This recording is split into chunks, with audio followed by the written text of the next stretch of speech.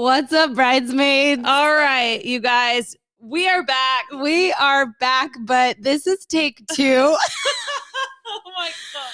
As you guys can tell, as you can hear our flawless voices, we are hooked right now with our new speakers and our new mixer.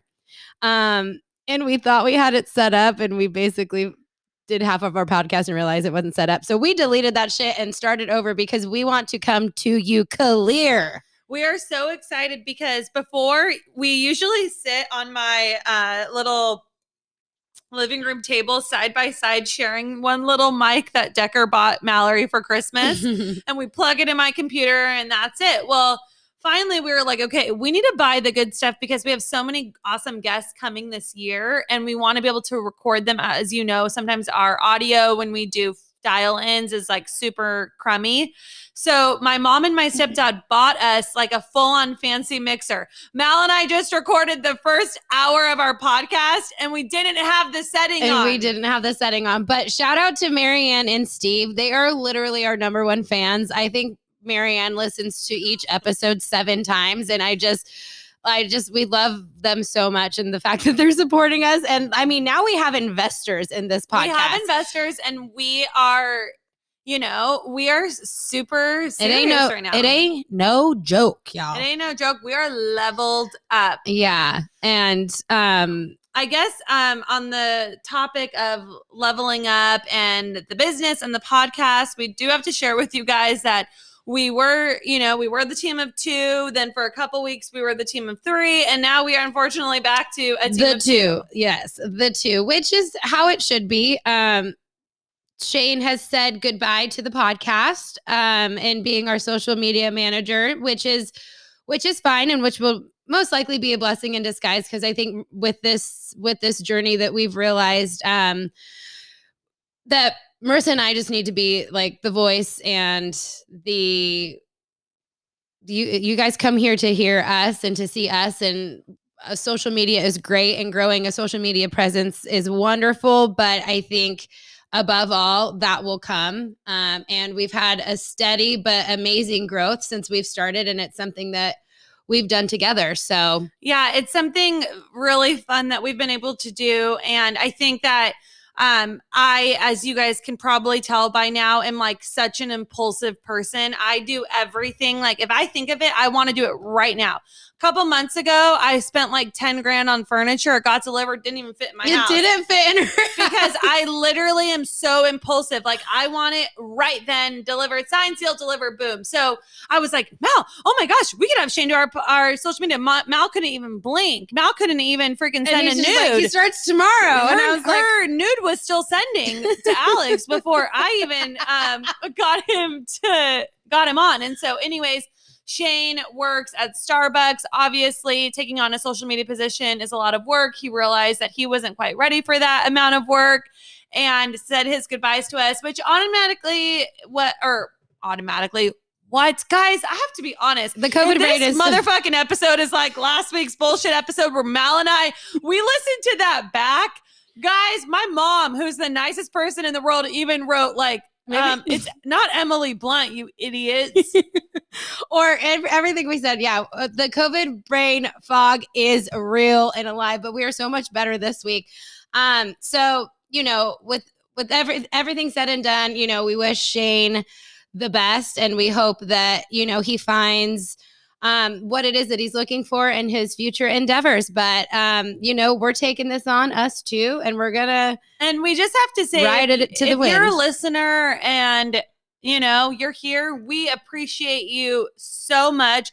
We're not going to lie. Social media marketing is not our forte. Mm-mm. So if a lot of our things are just retweets, that's, we are podcasters, guys. Yeah. This is where we're at. We are not on there. And I will say that also social media makes no sense to me. Yeah. Because Shane makes this nice ass video. You guys have probably seen it multiple times on our Instagram because we keep posting it and deleting it because it doesn't get any views. It gets 0 We put it on TikTok, guys. It got 0. Yeah. Not even 1. I blame TikTok for us wanting just like immediate fame and gratification. And it's a humbling moment sometimes to be like, okay, not everyone goes viral on TikTok, but like your asses are 33. Chill out. You don't need to go like viral on TikTok tomorrow. I mean, it'll happen, motherfuckers, but it doesn't need to happen right now. Because I don't know how many times we posted that video on TikTok, hoping it would get traction. We even posted it once with that driver's license song in the background in hopes that it would come up in a feed. Even tried to do like a cool home tour. Like, this is what blank gets you in Newport Beach, California. Like this cool video, like 7 views. Yeah, but guess what gets a lot of views? But then I do an edible and I eat a pickle with a hot Cheeto and it gets 200 in like the first 10 minutes. TikTok makes no sense to me. Someone explain the algorithm. We're just going to stick to our sweet Instagram when we can.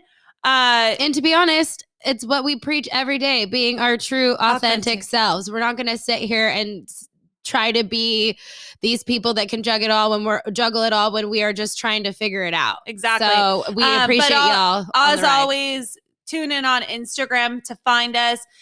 Lately, more than ever, we've been getting so many messages of people having questions for us and topics. And so if you do have that, you can always DM us or email us. And we really use these questions on how to plan out our episodes too. They really help like trigger ideas of like what we want to talk about. So we appreciate all of your guys' input. And for all you guys genuinely sharing, I looked at the analytics on we have people in India. Oh yeah. Cambodia. Like it's gone crazy. We are so close to 10K. We're like 100 downloads away from 10K. So, I mean, our hearts are just so happy to think that. And like, I mean, I'm not trying to tell you guys that this is going to be like the next motherfucking, we're not the next fucking Megan Tellis. That's for damn sure. But ultimately, we are 2 best friends doing something as a hobby. And we've raised like over $500 for charity. Like, yeah. I mean, we're not Katie Couric. We're the slutty versions of Katie Couric, I guess. That's what I'm trying to say. We're the slutty, less literate. Like we're not very literate with all of our words. We're illiterate Katie Couric. Oh yeah, essentially. My assing less literate. Like what the fuck is that? Yeah, she still has the COVID brain. I promise we're a little bit smarter than last week. But anyways, we have an awesome episode for you guys today. We're talking all about being your true authentic self in a world full of stupid ass questions and people that tell you not to. But before we dive into that quality content, Mallory Gonzalez, tell me about your Valentine's Day. Oh, it was Valentine's Day weekend. I had a great weekend. And first I want to start off by saying this was obviously my first Valentine's Day. Mine and Alex's first Valentine's Day together. And like when you're first dating someone, it's really like that first Valentine's Day, you just kind of wonder, like, are they good gift givers? Are they not good gift givers? Like, am I spending too much? Am I getting him too much? Am I getting it too little? Like there's so much you don't want. Oh yeah. You don't want to be the one that just gives the card. Yeah. And then you get all the bullshit, but you don't want to give all the bullshit and then just get the card. Yeah. And it's just, above all, I think what's important about Valentine's Day is just something thoughtful. Like being thoughtful all around is just going to get you so far with the person that you love. So, I was like worried, but he had just mentioned nothing to me about Valentine's Day. And I was a little like, oh, what if he's the guy that's like, yeah, I don't celebrate it, but like, thanks for sending me a gift. Like, I know he's not that guy, but I was just like, he hadn't mentioned anything. And I was like going out of town for the weekend to see my family, which it was so wonderful spending time with them. But, he did let me know finally on like Friday that like something was coming Saturday and something would be coming, like a few other things would be coming through the weekend. So he sent me flowers on Saturday, which were like beautiful. They had like succulents in it. So I can like replant the succulents and have them in like a pot, which I think that is really cute. I saw the flowers. They're stunning. Yeah. Cause flowers die and then like you can have succulents and then those can be replanted. So I like that he had put thought into that. But for Valentine's Day, he got me a Polaroid camera and a bunch of Polaroid camera film. And I thought that little did he know, like that gift alone was just so thoughtful and it meant so much more to me than I think he even understood, because I too have had that idea in the past with an ex, because I think that those are such nice memories to have. And it wasn't reciprocated in the same kind of way. And, you know, it just gave me like validation, like he and I are on the same page in terms of like what we want our memories to look like and like what we kind of value. And it was a wonderful reminder that like, you know, we are definitely like on the same page with things. And I just think it was such a thoughtful gift. So that was that. I spent the week. What? Oh, I was just going to say, I do think it's such a thoughtful gift because I have a Polaroid camera too. We have several friends that have Polaroid cameras, and I don't know what it is. I've taken my Polaroid to Europe. I've taken my Polaroid just if we're having like 4th of July or like little things with friends. And there is just something different about the memories that come through Polaroids. And Mal made a really good point in our previous episode that we recorded where it's like, when you take it on an iPhone, you take it and then you're like, oh, I don't like it, what I look like there. And then you take another one, you're like, oh, I don't like it. You take another one. But it's like typically what you take on a Polaroid is what you truly look like in that moment. And that's what I think I love about it. Yeah. Because you have these memories and they're not curated to look a certain way. You're not posing a certain way. It's really spur of the moment. And I just think it's so special, so romantic. And I don't know. I think it was a really nice, thoughtful gift. Yeah. And I think, you know, there's nothing like holding a picture and like just going back to that memory. And I especially like all the photos we took this summer, a lot of them were in quarantine with your Polaroid. And it's like, we're always going to look back and think of like those memories in that moment. And so, yeah, it was a wonderful, wonderful gift. But in terms of like my Valentine's Day weekend, I spent it with my family. I was in Palm Springs. I got to see my sister and the kids and my grandma. And it was filled with just like a lot of food, a lot of wine. We went to the Living Desert and we fed the giraffes, and that was really great.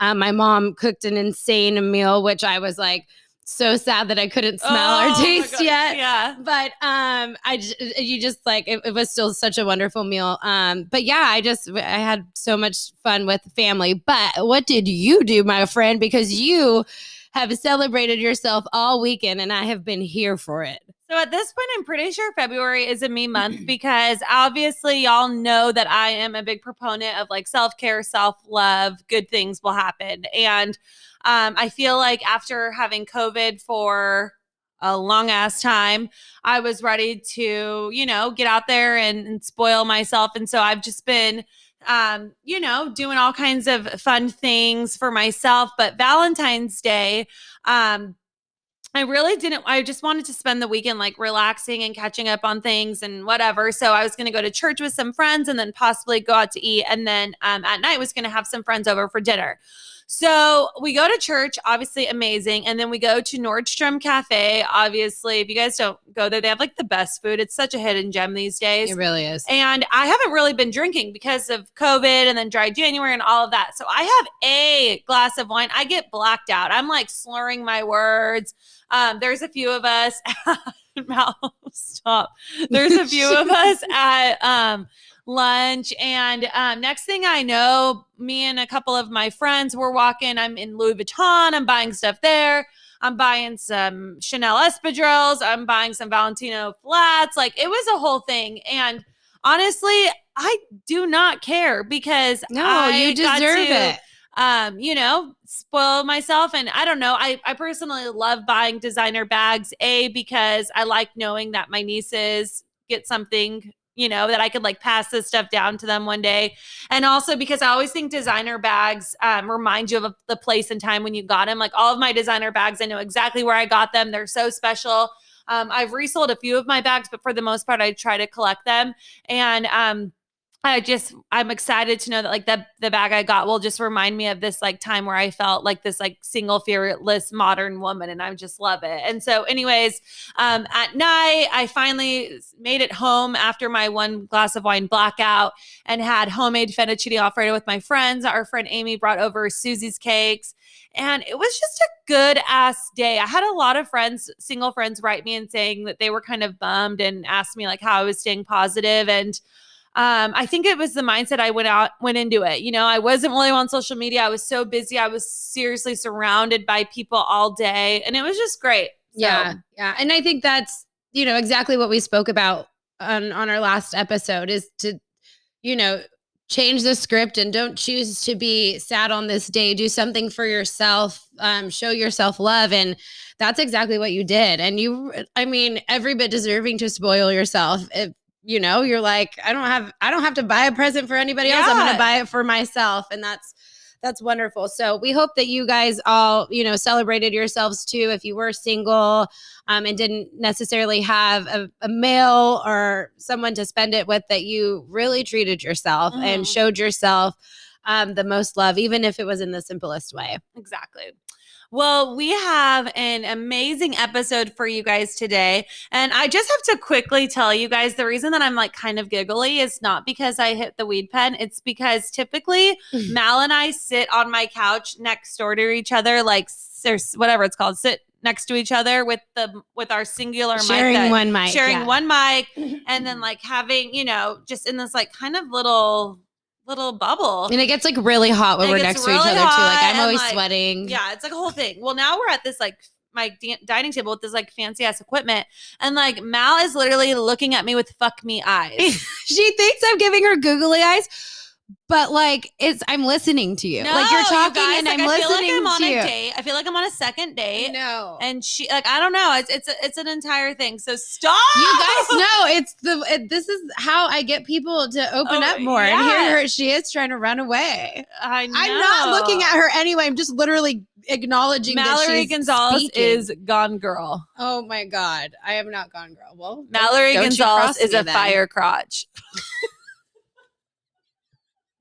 What? You've never seen that? No. Paris Hilton's friend called Lindsay Lohan that. Oh gosh, it's a classic. That's so. Anyways, we have a really great. We have a really great episode for you guys today.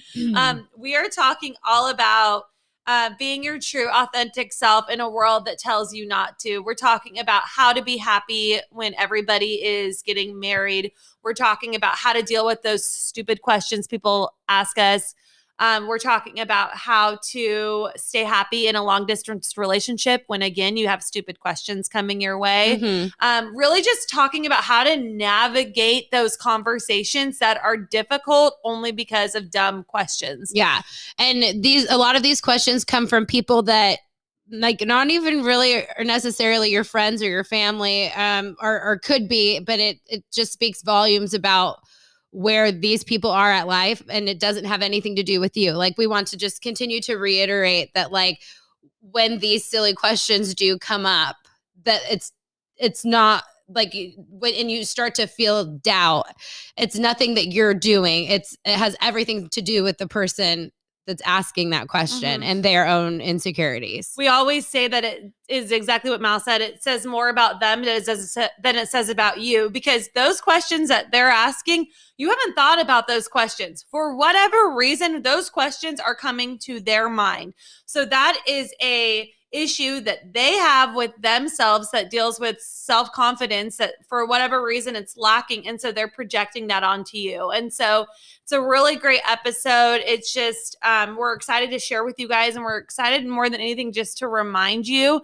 that if you're single in your 20s, 30s, 40s, 50s, wherever you're at in life, that it could be a beautiful stage. And that if you're, if you are married or in a long distance relationship and you are also getting those questions such as, like, well, how often do you see each other? Or when are you guys going to have kids? The questions from everybody, they can just really challenge your happiness. And we're just going to talk about how to navigate that. Yeah. So Mara and I were talking, and when we were discussing this podcast for this week, I had mentioned that I had a conversation this past weekend with I call her my sister-in-law, but her name is Jane. She's my brother-in-law's cousin. She's really close with our family. She's 33 years old. She's single. She has a birthday really close to Mar. Actually, you guys are a day apart.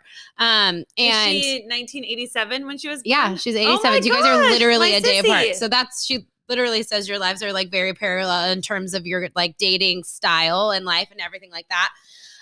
And we got into conversation because we were talking about the podcast. She was saying that she's been listening and, how she relates to Marissa. And then we got onto the topic of just like, she lives in LA. She lives in Santa Monica. She grew up in Oklahoma, and we were talking about how dating is hard in LA and what have you. then this is what led into the conversation of just everybody always asking her, are you dating someone? You know, how's it going? Before even asking her, like, how's LA? How's your own apartment that you live in? Like, that you pay for by yourself in Santa Monica? Like, you know, it's all the questions that she gets a lot are around like dating and not just like how she's doing.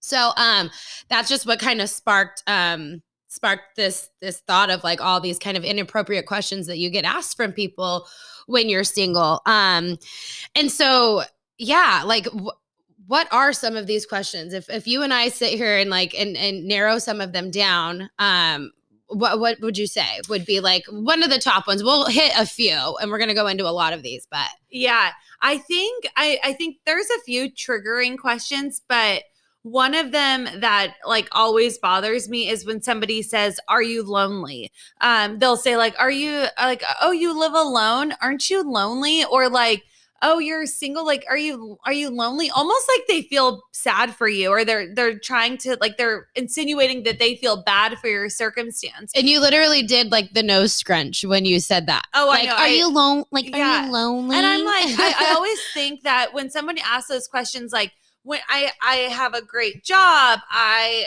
have a home, I'm a home owner. I'm now renting that home. I, have like many different eclectic groups of friends. I have interests. I know a lot about Bravo and Hollywood gossip. Like there are so many questions that you can ask. And for some reason, when I don't know why, and not everybody obviously does this, some people have common sense, but when someone asks that, I'm always like, that's what you want to ask. That's what you want to talk about. Like, yeah. And what if I was lonely? You want to bring it up over fucking cocktails at Mastro's? Like not the time. Oh, wow. Now that you bring it up, sure. This is the perfect time to tell you I'm lonely. Yeah. And then they're just looking at you like, well, I don't know what the fuck I'm going to do about that. Like, sip drink. So weird. Sip drink, awkward. Yeah, it's so weird. And I think that like, what we were talking about when it comes to these questions is we do believe that there are a lot of people out there who ask these questions without the intention of hurting your feelings. I know for me, like I have friends that, I'll be like, oh, like what's going on? Do you think you'll have another baby? And like, I'm genuinely curious in that moment of like, oh, I wonder if you guys are interested in having kids. I have no idea. Maybe they're struggling to have a baby. I have no idea. And I could see how that could be triggering. And I think that's like, obviously we'll get into marriage and those types of questions, but I do think that there are sometimes people really don't mean it in a mean way. Yeah. And I think also giving the person who's asking those questions grace because maybe they're not meaning it in that way. Yeah. And I mean, you do have to judge like how close you are to that person. Like, does this person even like know you, or is this person like someone you know via Instagram that you like ran into for a little bit and now they're asking you all these personal questions about your life? So you really do. But I have had there's been friends that I'm are no longer in my life, but used to ask me these questions where I didn't even realize I was lonely until you brought that up, like, well, thanks. Now I'm thinking about it. And now it's like, these questions would start to like affect me. Another question is just, why are you single? You have so much going for yourself. You're so fun. You're so outgoing. You're so pretty. Like, why are you single? And it's like, I'm pretty sure if I knew that, I wouldn't be single, you know? And that's just, and instead of just being like, I don't know, if you get on the topic of conversation about dating, you don't need to ask them like why you're single. Maybe say like, how's dating? Like, are you trying to date? Like, how is dating out there? Especially if it's been a long time since you've been single and you really don't know what the dating world is like. And then open up a conversation like that to where, allow the person on the other end to be like, yeah, it's been really hard. Yeah. Like, and then it gets, And I could damn well promise you that if your friend is dating, they will tell you. You will know. You will know. You will already have had all the screenshots of his Bumble profile pic. You'll be sharing your location with your friends on the first date to make sure you're not being kidnapped. Yeah, like if I was dating somebody, you don't think that within the first 10 minutes I'd want to like drop that, like, oh, and I'm dating somebody. Like, that is so you true. will know. You will know. So there's no reason to ask.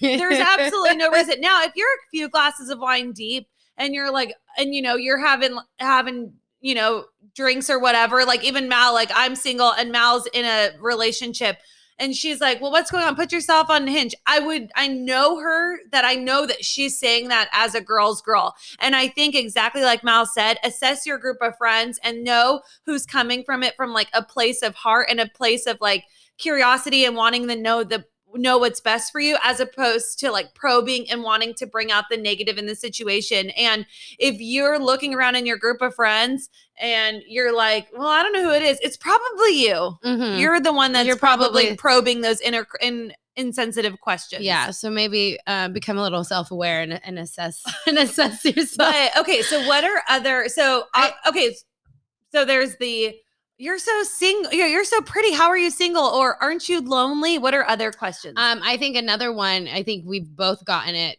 you know, several times, is that like maybe you're too picky. Oh, I hate that one. Like, is it that hard? Is going on dates that hard? Or like maybe you're too picky, and you're just like, what? Like are you really asking me to like lower my standards of what I want for myself just so I can fill some type of void that you think I have, you know? And I think that when it comes to somebody saying like, oh, you're so picky or whatever, it's like, well, this is the rest of my life. This isn't, you know, I mean, the divorce rates are unreal. This is the next, you know, God willing, 50, 60 years of my life that I have to spend with this person. I think I deserve to be a little bit picky.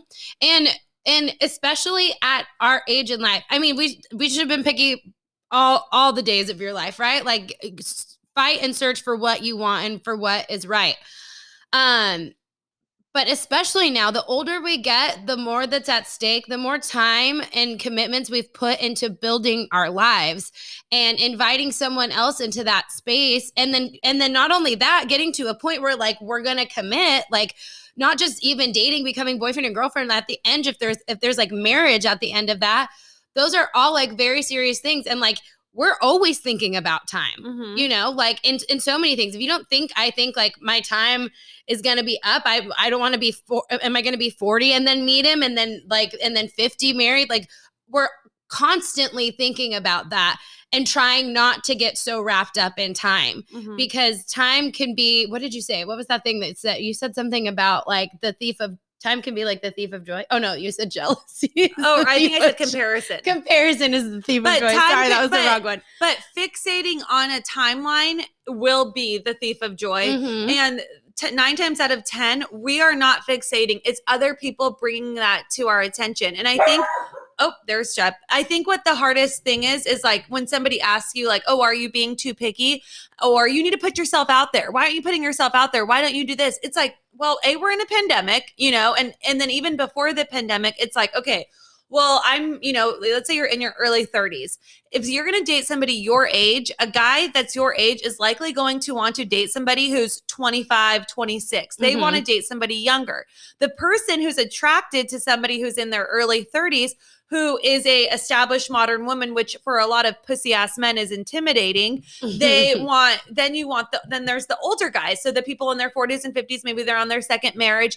No, I have a dad. I don't need another dad in my life. Like I'm attracted to more of a kindred spirit, a younger person. And like, so, I mean, already my options are limited there. Yeah. And then, you know, the great guys there, what if they are gay? You know, then you have to take that into consideration of the pool. So let's remove them. So now we've removed age, we've removed sexual preference. Now let's think of geography. So where we live, where our family lives, then they have to be geographically desirable. And then they have to, you know, not be annoying as fuck. So that's another thing. And respectful. And, you know, there's all those things that tie in. You have to have, you know, the same goals and aspirations and beliefs and drive. And like all of that is so important, especially at the age that we're at. Like, I don't want to spend the latter part of my years like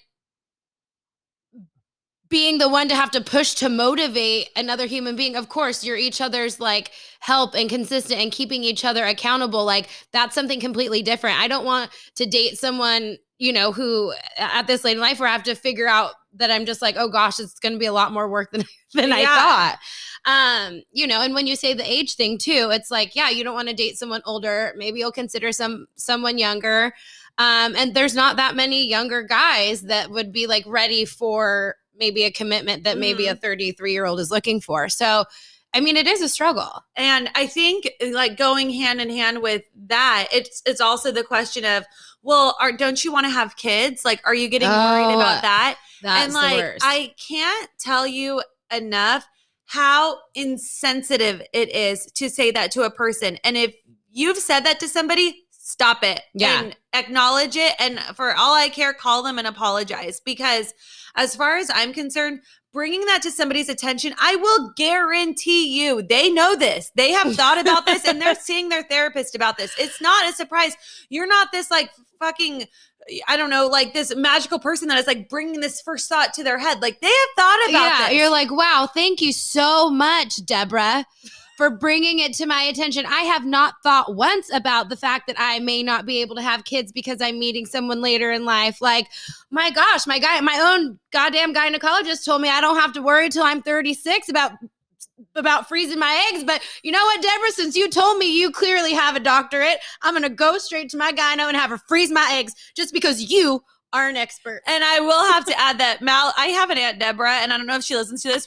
Mallory just pulled that name out. I'm sorry. Yeah, Aunt Deborah, this is not about you. It was just I guess just trying to find a white female name. But I 100%, yes, exactly. Like people act like there's this like thought, and it's like they forget how insensitive a question like that is. And so I guess these are some like big questions. So let's talk about how we can manage those types of responses when we get those questions. I will say that I visited friends about a month ago and we were all together and everyone's talking about where their kids or work and all of these things. And I'm talking about, I must have listed 100 things I'm doing. I'm talking about how I do volunteer at my church. I'm talking about how I got this new job. I'm talking about how, I have leased out my condo. I'm talking about like traveling, all of this stuff.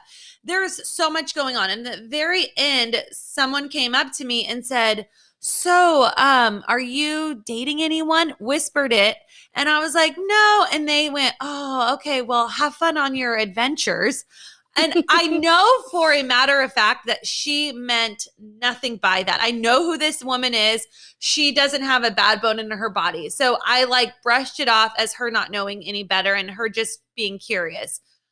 When I got home, I talked to Mal about it and I said, like, this really bothered me. Like it made you sad, you know? It made me sad. And it made me think like, oh my gosh, like still till this day, I could be doing all of these things.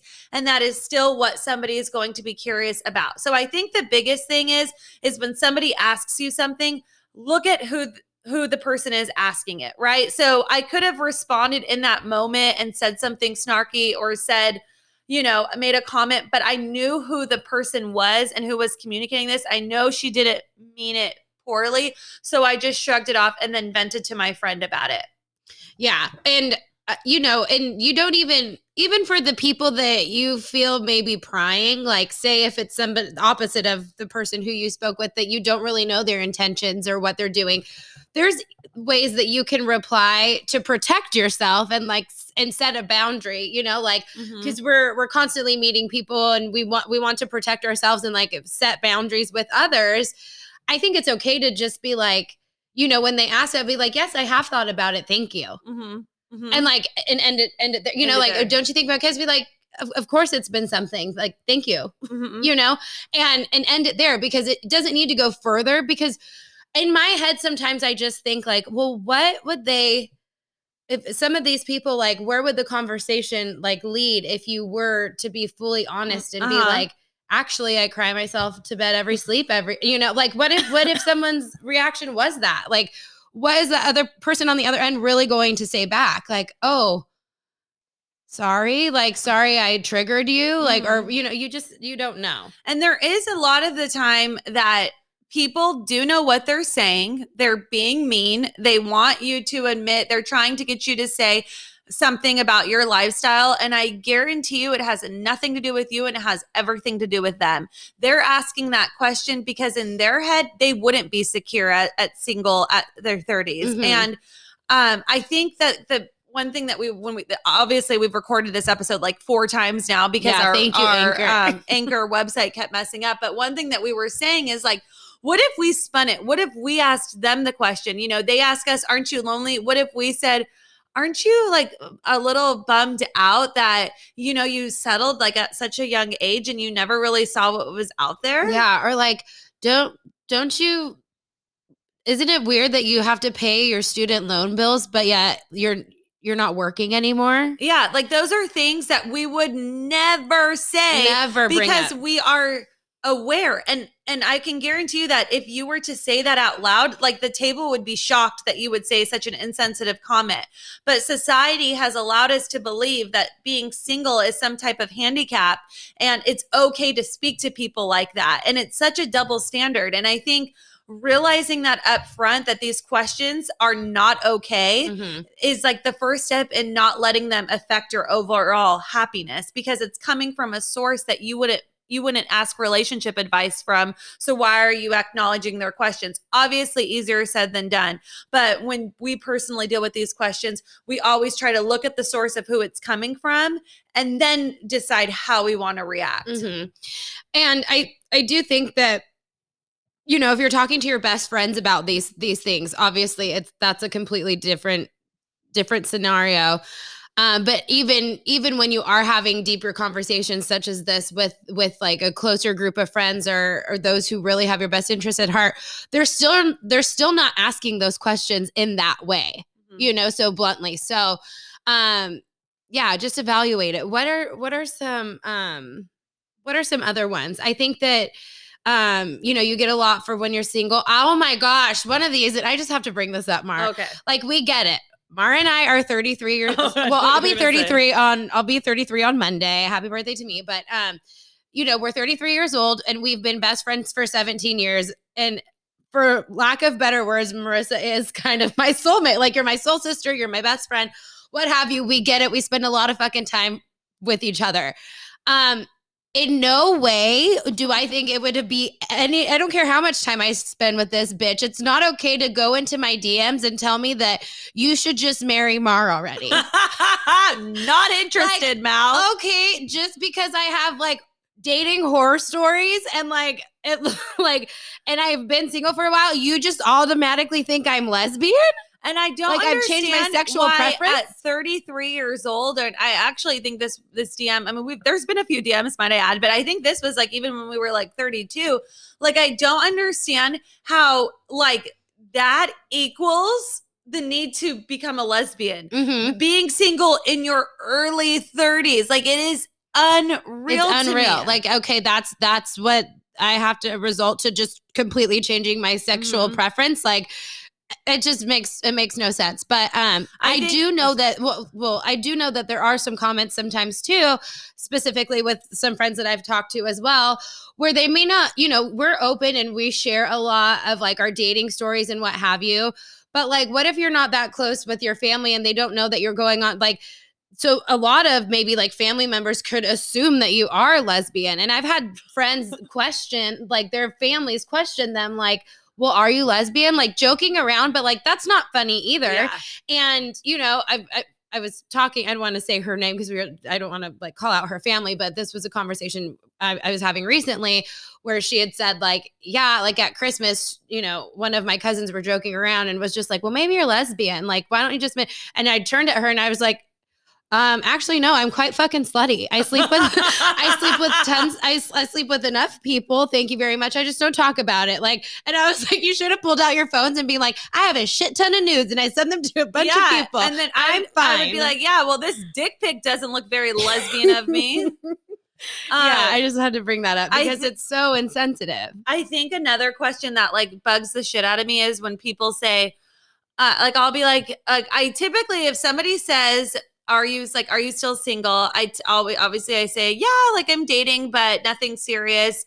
or going on dates. And then if they say like, oh, well, and I've had this happen multiple times, like, well, don't you want to like settle down and get married or something like that? And then my response is always like, yeah, of course, but I am okay if God, I'm a very faithful person. I believe that everything happens for a reason and that my future is set and that I'm living out God's will. And I believe that what's ever meant to be is what it is. And I pray for peace in my journey and whatever that looks like. And I typically say in a condensed version that exact statement. And they always say, this happens multiple times. Well, aren't like, I get what you're saying. Like, I know that, but like, aren't you worried about older? Like when you're older, like I worry about like, you know, I look around and I want to see like a full dinner table of like my family. And like, aren't you worried about getting older? I'm like, okay, I have a few thoughts about that. First of all, I'm not worried. I have so many fucking friends. There's I'll have so many people at your dinner table already. My fucking dinner table. I'm renting chairs for God's sakes. Like I'm good. And if I don't have the party, then I'll be at Mal's. I'll be at Carissa's. I'll be at Ash's. I'll be at anyone's house. Yeah, you have your own nieces and nephews and I families. have my own nieces and nephews. I will damn well be inviting myself over. And then the other thing when it comes to like that type of thing is, who knows if you're going to get cool ass kids? Because there are plenty of times in life that I have seen my own friends that I was once friends with turned out to be absolute shit shows, in and out of jail, experimenting with drugs, drinking too much, whatever the hell they're doing, where I'm like, yeah, I don't know if that's the kid I want at my dinner table. So even if I had these kids, what if my kids suck? So, and that's not to say, what if you have a husband and, you know, the husband cheats on you in 20 years and you're still alone at the dinner table? But again, I would never, if someone asked me those questions, I would never say, well, aren't you worried about your dinner table? What if your husband leaves you? I would never say that. Totally. I know. That's such a good point. Like, it just, for whatever reason, because we're single, it makes it okay. It makes it okay to say like inappropriate comments. It's definitely not okay to say. What about like I did too, I mean, I guess it's like not that inappropriate though too, but I get a lot of questions from like older like my older generation people about like, you know, in my day I owned a home at your age, or I did this. And not that it's like inappropriate, but it's also just like, okay, yeah, times are different. I don't have a double income. Like, I'm saving money, but like, you know, buying a home may never be in my cards. Like, what if I just want to rent forever because I can live the life that I want where I want to and rent, and I can't necessarily afford it. And I like to buy myself purses. And there's also nothing wrong. Like, that's the thing is, it's like, if you want to like buy a home or you want to do whatever, like it is what is best for you. Some people don't want to buy homes because they want the freedom to travel and to do different things. I have to be honest, if I got married and had kids at a young age and I knew that that was my life and that I wasn't going to be able to see new places for 25 plus years because I had to wait for my kids to get older, that would give me mad anxiety. But that could be a beautiful life for somebody else. Mal and I both have older siblings who both met their significant others at a very young age, who have been with them for all of their 20s, who have kids with them, all of it. Mallory and I both idolize those relationships. Absolutely. We're obsessed with them. And we're always like, oh, like, I wish I had that. We're not saying that there's times where we don't wish that that was the case. But if it's not the case, then we're going to make the best of the hand that's dealt to us. And not just live in a paradigm of like wishing you had something that you don't. I mean, that's how depression starts. That's how, you know, we really get down on ourselves. It's just like living in this idea that it was supposed to go a certain way. Like, I don't know if you ever remember like writing a list of what you want, where you wanted to be at certain times in your life. And I thought like my young self legitimately thought that I would like date someone through college, get married at 24, 25, and like have kids by 27. My life didn't even start until 30, I feel. Oh, yeah. You know, so it's just crazy to think that. And, you know, my life could have gone very differently had I didn't make some certain decisions at like a young age. And, you know, I feel that those who have made those decisions at a younger age and have lasted, I mean, those are the lucky ones. You know, they're the exception. They're not, you know, it's not for everybody. It's not a cookie cutter thing. but you know, I said the lucky one. Do I think they're the lucky one? Not in my definition of it. You know, I feel very fortunate to have lived all the experiences I've been able to, and with every breakup, with every date, every horrible date, every whatever little instance where it was another way of God saying, like, this wasn't my plan for you. And you know, you learn to just accept that and just know, like, yes, there is something better coming, and it will. And I always think, like, I look back at other versions of myself and I'm always like, wow, you know, thank God I didn't get what I thought I wanted so badly then, because I look at ways that I have grown since then. I remember in like 2016, I was dating this guy and I was like devastated when he ended it. We had been like off and on for several years. I was so sad when he ended it. And I remember thinking, like, I thought like that God put him back in my life. I'm going to like marry this person. You know, I was like 29, 28. Like, I thought that was it. And I was so upset thinking like, like, when will it make sense? You guys, I would be divorced. Like, I can't think of anything worse. When I look at that poor girl, I'm like, oh my gosh, you were willing to settle because your friends were like settling down. And now I look at my life now and I'm like, the opportunities that have opened, what I've been able to succeed by myself, the friendships I've made, all of that, a lot of that would not have happened had I put a stop right then and had I been okay with like settling with that type of person. Absolutely. Well, I'm so happy that we were able to go into those questions. And just to give you an idea, I put something on our Always a Bridesmaid podcast Instagram page. And I just wanted to see like what kind of questions bother those people, what kind of questions bother our listeners. And like, here are some examples. Somebody wrote us, I was going through fertility treatment and girls from work would say the most ridiculous things. Someone rubbed my stomach and said, "Is there a baby in there?" So insensitive. I like can't even believe it. And then other things people would write is, don't you worry that men think you're too independent. Somebody wrote, when are you going to settle down? Somebody said it better be a girl or you will have hands full with 3 boys, as if you have a choice. That's going back to like conceiving a child. When is he going to pop the question? Why aren't you married yet? You're so pretty. Why are you single?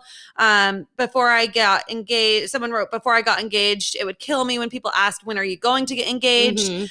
Somebody else said, when are you going to get married? As if I'm not allowed to have goals that don't involve him. These are just some of the responses that, you know, that just shows that no matter what stage in your life, you're getting these ridiculous questions. But before we get into the long-term relationship questions that are irritating or marriage questions, let's talk about like how to tackle those single girl questions. So it's Marissa was just explaining to me too, as we were kind of diving into this, and it's not even exactly how you respond to these questions in that moment. Because let's face it, it doesn't matter what you say in that moment. You know, because for me, for instance, like when I feel like I don't know how to reply, or if it's like a question that I feel triggered, like I don't really know how to react in that moment, because I don't want to get defensive and cause an argument for maybe not knowing or understanding why this person asked me the question. But B, like it may be too personal that I don't want this person to even know. So like sometimes I lie or just like kind of be like, oh yeah, it's fine. Like whatever, I'm having fun living life. Like just a very surface level answer. It's what these questions do to us after the fact, right? So what's more important is like nurturing yourself and things that you could do so you don't get down on yourself for these questions being brought up and comparing yourself maybe to why you're not at a certain point in your life. Exactly. I think that when it comes to those questions, if you can think of some like elevator speech, like little 3-minute replies that where you can like answer those questions and you feel confident doing so, 100% do it. I think that is like so powerful to be able to stand up for yourself. But like Mal said, typically when you're caught off guard, it is really hard to respond quickly. It's the same as when someone goes, well, give me an example. It's like, fuck, I don't know. You start kind of like panicking, getting hot. Sweating. You're like, you can't think of like a quick enough answer. And then you just become like submissive to the question and you just like let them take it. And so I will be honest, unfortunately, I would say 8 times out of 10, that's likely going to happen. You're going to be caught off guard by these questions. They're going to be upsetting. You know, you're at happy hour, you're with a bunch of friends, you're with family. You don't want to kill the mood by giving some type of reply that might be off-putting to that person. So you just swallow it. So afterwards, it is hard to deal with, when you leave the group and now you're alone. I hate to say it, but like 100%, you're going to be rethinking those questions because they triggered that in your mind. And so I think the biggest thing that you can do is to not let that get to you to the point where you compare yourself to a prior version of yourself. And so by that, I mean, you could say, well, when I was 27, I was dating so much. I was thin. I was dating like, oh, I hate it. And it's like, comparison is 100% the thief of joy. And I would argue that like the biggest comparison that we do is we compare ourselves to like other versions of ourselves, and we were happier or skinnier. It was never about the weight. It was never about the dating. It was always about you. And so just remember that when you're trying to, feel like you messed up at a certain phase of life, maybe you gave the wrong guys the time and you're mad at yourself or whatever the reason is, just know that it wasn't in the cards for you during that time, and to not live in the past. Yeah. And I think that, you made a good point by like, not only comparing yourself like to your past self, but to that person also speaking. Like, you don't know how happy that person is in their life. And that's something to remind yourself as well, that like wherever, especially if it's someone that, is a little bit of a shady person, you don't know their intentions with those questions, like those people that fall on like the other side of the spectrum. Has everything to do with them and nothing to do with you and where you're at as life. If anything, they're envious of that you can live your life at this age, be single, and be this happy. And that's a surprise to them. Exactly. I think also how to deal with those questions that might bring you down and make you emotional or upset is take a page out of our Sweet Second and Sisters book, which is have a gratitude journal. If you're ever feeling less than because of comments people made, things you see on the internet, comparisons you're making, write out a list and say like why you're so grateful to be single during this time. Write out a list, to say, I always feel like the best relationships are two people that have established lives of themselves that came together because they truly care about each other and not because they're trying to fill a void. The relationships that I see end where I'm not shocked, it's because the girl or the boy made that person their everything and they have no life or hobbies outside of that relationship. And I hate to say it, but that happens because as soon as there's like anger or whatever, you lash out at that person because you don't have a net to fall back on of somebody that you could express these feelings with. Yeah. And I think that, when it comes to that, just reflect and be so grateful that you're at this stage and that you're doing it alone. You're managing to create this life for yourself. You're getting a great job. You're getting promotions, all of these things on your own. And that's something to be very, very proud of. And so the gratitude journal, I think like you were saying, maybe like backtracking of like, maybe pick some certain times in your life where like, had you made a different decision, how your life would be different. I know for a fact that if I, forgave that guy that cheated on me 15,000 times one more time, my life would look completely different. And then, it's sometimes we just need to remind ourselves of the journey that we've gone on to get here to pull us out of that kind of slump.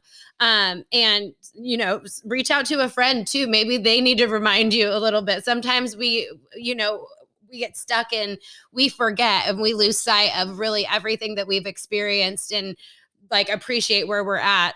When it comes to like marriage and all those things, like the person you're meant to be with is out there if you're meant to be with someone. And, the person of your past was not meant to be for you for a specific reason, and your life would look completely different had you not made that decision. So writing it down and like journaling it and then, remembering how it was and how you came to be would be a helpful reminder as well. And I think, obviously we're human. We want to think longevity. We want to think about the future. We want to think about like the next 50 years and all of these things. But what if you just focus on the next 6 months or the next year, and you think, okay, well, I'm going to stop thinking. I know it's cliche, but a lot of times they say like, as soon as you stop thinking about so much about dating, like things happen and you meet people, and it's because you're not so fixated on it. You're looking at other things. And I feel like some people, you know, you hear the thing like they're notoriously in a relationship.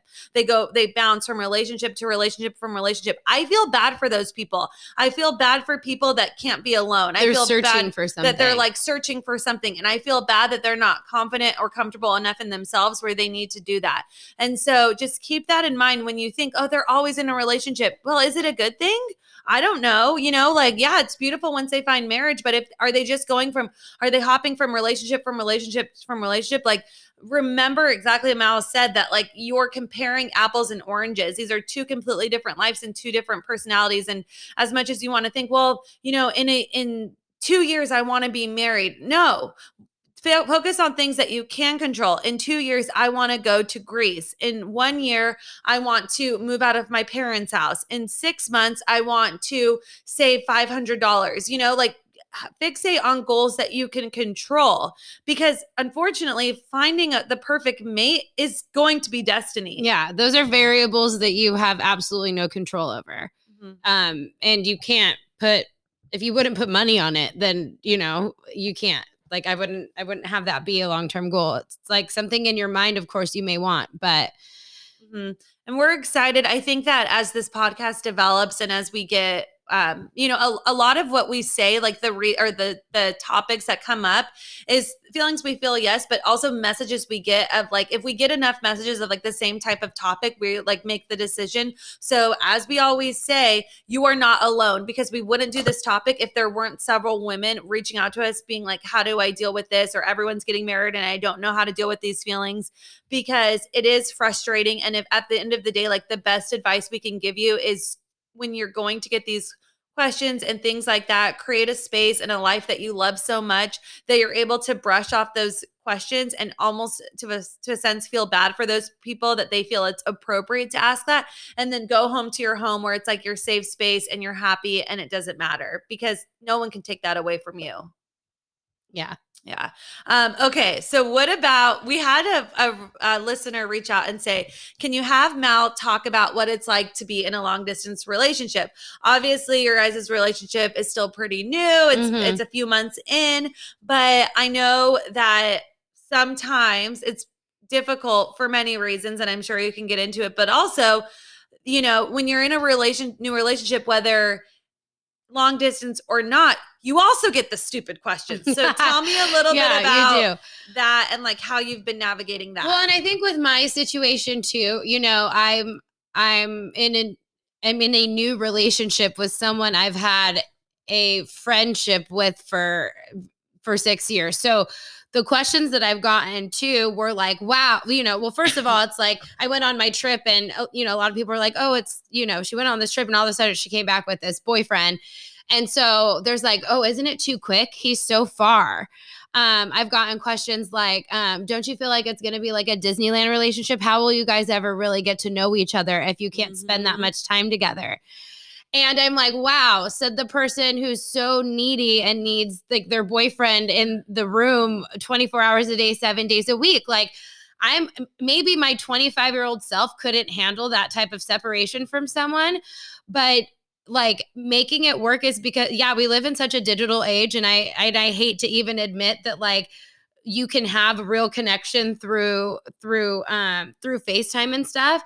But, you know, again, questions that make you start to think, oh, wow, like shit, like, should I have thought about those things? Like, was I not thinking about it? And it's like, no, I'm doing what my heart wants and what I feel, you know, is right for us. I feel like we know each other well enough in these last like 6 years of being friends that like we're both as adults can make a decision that we're mature enough to handle, you know, what will come ahead. And that's from, you know, having honest, real conversations in communication. There's no, I think with long distance, a lot of people can maybe agree, you cut out a lot of the bullshit because there's no time for that. Like there's no time to not say what's on your mind or what's on your heart, honest. You know? And so being honest and real, I think, you know, especially in the last month, it's like you start to miss each other and, you know, you do realize like maybe the times where you feel the most frustrated is just because like you need to just sit there and say like, I miss you. I feel like I'm, off, I'm having an off week because I feel like I miss you. Like, let's talk, let's reconnect. Let's like, not let that go too long. And so, yeah, that's been important. So yeah, you get those weird questions, he's also like in the military. So I get like many questions about like, well, what are you going to do? And I'm like, trust me, I think about that all the time. Like those questions are always on my mind. I don't have the answers for them. I know that like, we're gonna like see it through and see what happens and what comes of it. And I think that like and I know, once again, friends genuinely concerned, like, or genuinely just want to know an open dialogue conversation. It's again assessing like who's asking you those questions and why. Yeah, that's exactly what I was going to say is like when you're getting questions, like I think, as a friend, if your friend's in a long distance relationship or a regular relationship, a lot of the times the friend in the relationship is seeing everything with rose-colored glasses. Mm-hmm. They're choosing to ignore the red flags. They're choosing to ignore the obstacles because they think that it's right. So I think as a friend, as a good friend, you have the right to ask questions and to bring things to attention. After they answer that question, then it's done. Mm-hmm. And then it is up to them to bring it up again. Because I think, obviously, if any friend, I think even when you started dating, when you came home, I was like, you guys, how is this going to work? It's like so new and you have all of these questions. And then you were like, yeah, like, I don't know, we're going to figure it out. And it's like, okay. Yeah.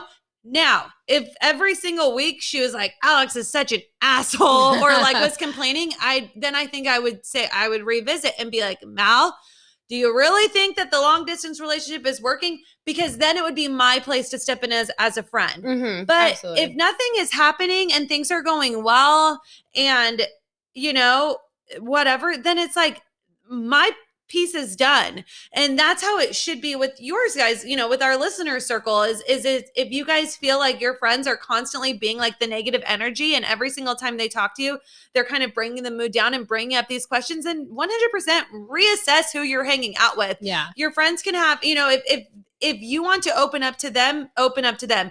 If they want to ask some questions and they're like curious, then by all means. But if it's something that they're like continuously bringing it up, then that's not okay. Yeah. Yeah, definitely. And, and it is good to always check in because, you may not be the person to be like, oh, I have an issue today. I want to just go lay it all on my other friend's heart, and be the person that's complaining. So, it is good to check in to see how things are going. And your friends will be open to talk about it because as you're figuring it out with this long distance relationship too, like you're figuring out a lot about yourself as well and what is going to be right and not right, and be aware of all of those signs, because you can have like rose colored glasses on, and then you can, because you feel like you want something to work, not bring things up to question in a relationship and all those things. So, I mean, that's probably like a whole nother episode in terms of just like long distance dating. But Mal, how do you feel like, so some of these questions that you've got, whether it's related to him being in the military or long distance, how do you feel like you've responded? And then how do you feel like, has it dampened your mood at home? And how my goodness, I can't talk. How have you worked through those emotions? I think, well, the way that I have answered them, I think that I know, I mean, at the end of the day, like no one's going to know my relationship like I do with my significant other. Right. So, I think, at first when I do get these questions, like I let them know, like, those are things we're working on and figuring out. I just know that like, I'm open to see like where this will lead us both. I'm not saying like, oh, if he chooses this, I'm out, or I won't do this. Like, I'm not putting those things because I do really want to see like where this can lead if we can be both very like open with like what we want and and our expectations. So, I mean, that's kind of, and I was like, and I was like, we have so many things, fun trips planned back and forth, to me, like that's exciting, like to think, and like, a year, I could have gone on like more trips with someone that's far away than I would someone that was, a few feet away from me or so close to me, or, I don't know. I find a lot of, I found a lot of complacency in a lot of my last relationships that I had so much availability for them all the time. And so I think that it works for me. So in answering your question, and when people ask, what your plan is or all these things, I literally just say like, we're figuring it out. We're figuring out, and we talk about it often. And like, we're both open to seeing like where things lead, and like leave it at that, because nothing is set in stone. Mm-hmm, mm-hmm. And I think that when you're in a long distance relationship, or even just a relationship, somebody is going to have questions. Even if you're in a relationship and he's younger, they're going to be like, what? You're dating? Like, he's so young. Like, do you feel like, or he's older, or he doesn't have the type of job people want, or he doesn't have the type of family life that people want. Like, there's so much of this like idea that people are looking for. And I think just recognizing it, whether or not it's coming from a good place. And then exactly what Mal said, your relationship better than anybody. So if somebody says, doesn't it bother you that he's, in another area, you could politely say, actually, I've like been in relationships where they live nearby and like they treated me so bad, and he treats me so great living across the United States. And I'm just like really happy with where things are at. Saying something like that shuts it down immediately, because all you had to use the word is happy. And so it doesn't matter where they're at if you're happy where you're at in life. Now, if your friend responds and says something else, then like those things can open, and those other conversations are open for other input questions. Input. Yeah. But if you want to shut it down, you can simply say that. I also think that, you can also it's none of people's business. Also, if you're like uncomfortable asking anything, so you could politely change the subject.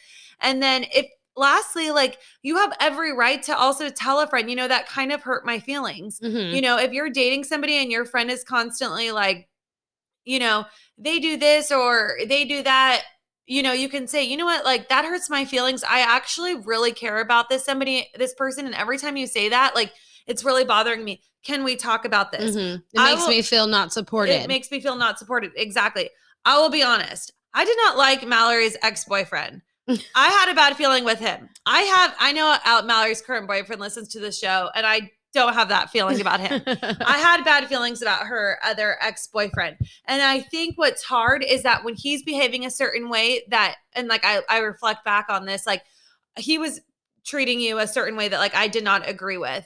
And I feel like I would bring it to your attention, like, oh, he treats you like shit, or like, I don't like this. But it's like, I look back on that and I think that it's like a learning thing of being like, how, not pointing that out, say, how are you feeling that he's acting like that? Because she knows damn well that he's gaslighting her or treating her like shit or being shady. Yeah. That's not something that needs to be brought to her attention. What she wants to talk about is, okay, well, this is how now I'm feeling like this. I'm feeling unworthy, or I'm feeling depressed, or whatever, not, this is just hypothetical now, but that just kind of gives you an idea of when a friend is going through something. I can guarantee you that they are aware of that. Yeah. They're aware of what, and especially like if they're trying so hard to keep it together so it'll work, like they're aware of what they're doing. Asking how they're feeling, or how is this making you feel, opens up so much more for the person on the receiving end to think about, because then it's like, okay, now I'm actually forced to like think about my feelings.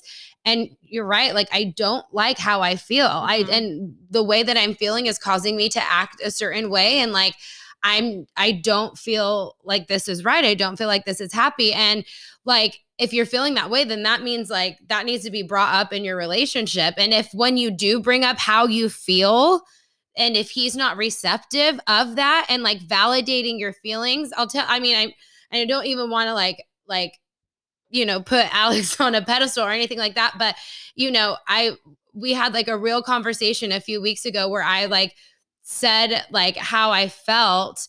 And for whatever reason, it had nothing to do with him. It's just with past relationships and the only thing I've experienced before is like when I say how I really feel, it's been shut down. It's been shut down. Like Not you're validated. either not validated or like, why do you feel this way? Gaslighted, all these things. And, you know, for the first time, and I don't even remember to hear like my counterpart be like, you know, at the end of our conversation, not only like validate my feelings, but then like recap it, you know, like just so we're clear, like, I hear you on this. Like, I want to make you feel good about this.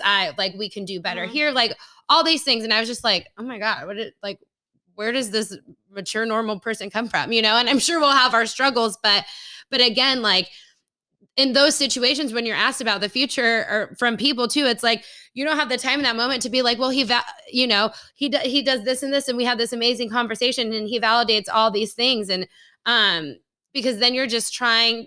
Sometimes I feel like, you know, when you're asked those certain questions, you're like, are you asking me just because I need to start to like validate every single little thing in my life? But and those are good and true feelings to like express someone if you express to someone if you want to explain like your relationship. He makes me feel valid. He you know, we're able to be like open and honest. We have the same like goals for the future and family and all these things, and he makes me happy.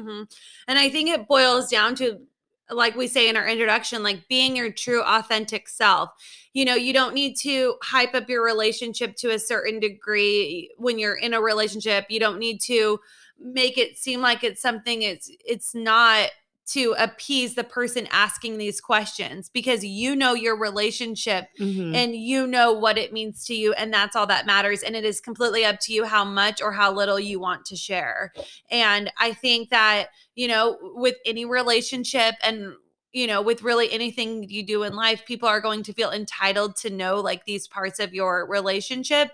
And it's hard, you know, it's hard to deal with that, especially because you want to have, you know, when you sit down and you're with your friends and you're talking, you know, sometimes like you're having wine and questions come out, you know, and so I guess when know who you're speaking to and know the setting, and try not to get upset, and just to try to go back to the root of like, I know my relationship, and if I am getting upset, why am I getting upset? Is it because something's triggered with my relationship? Then maybe that's 2 conversations you need to have. Maybe you need to have a conversation with a friend after that. Why not? That said like, hey, you kind of overstepped and it like hurt my feelings, and I just want to like air this out. Or have a conversation with your partner and say, you know, they brought this up and it's just really been bothering me, and I realize like I do think this is how I feel.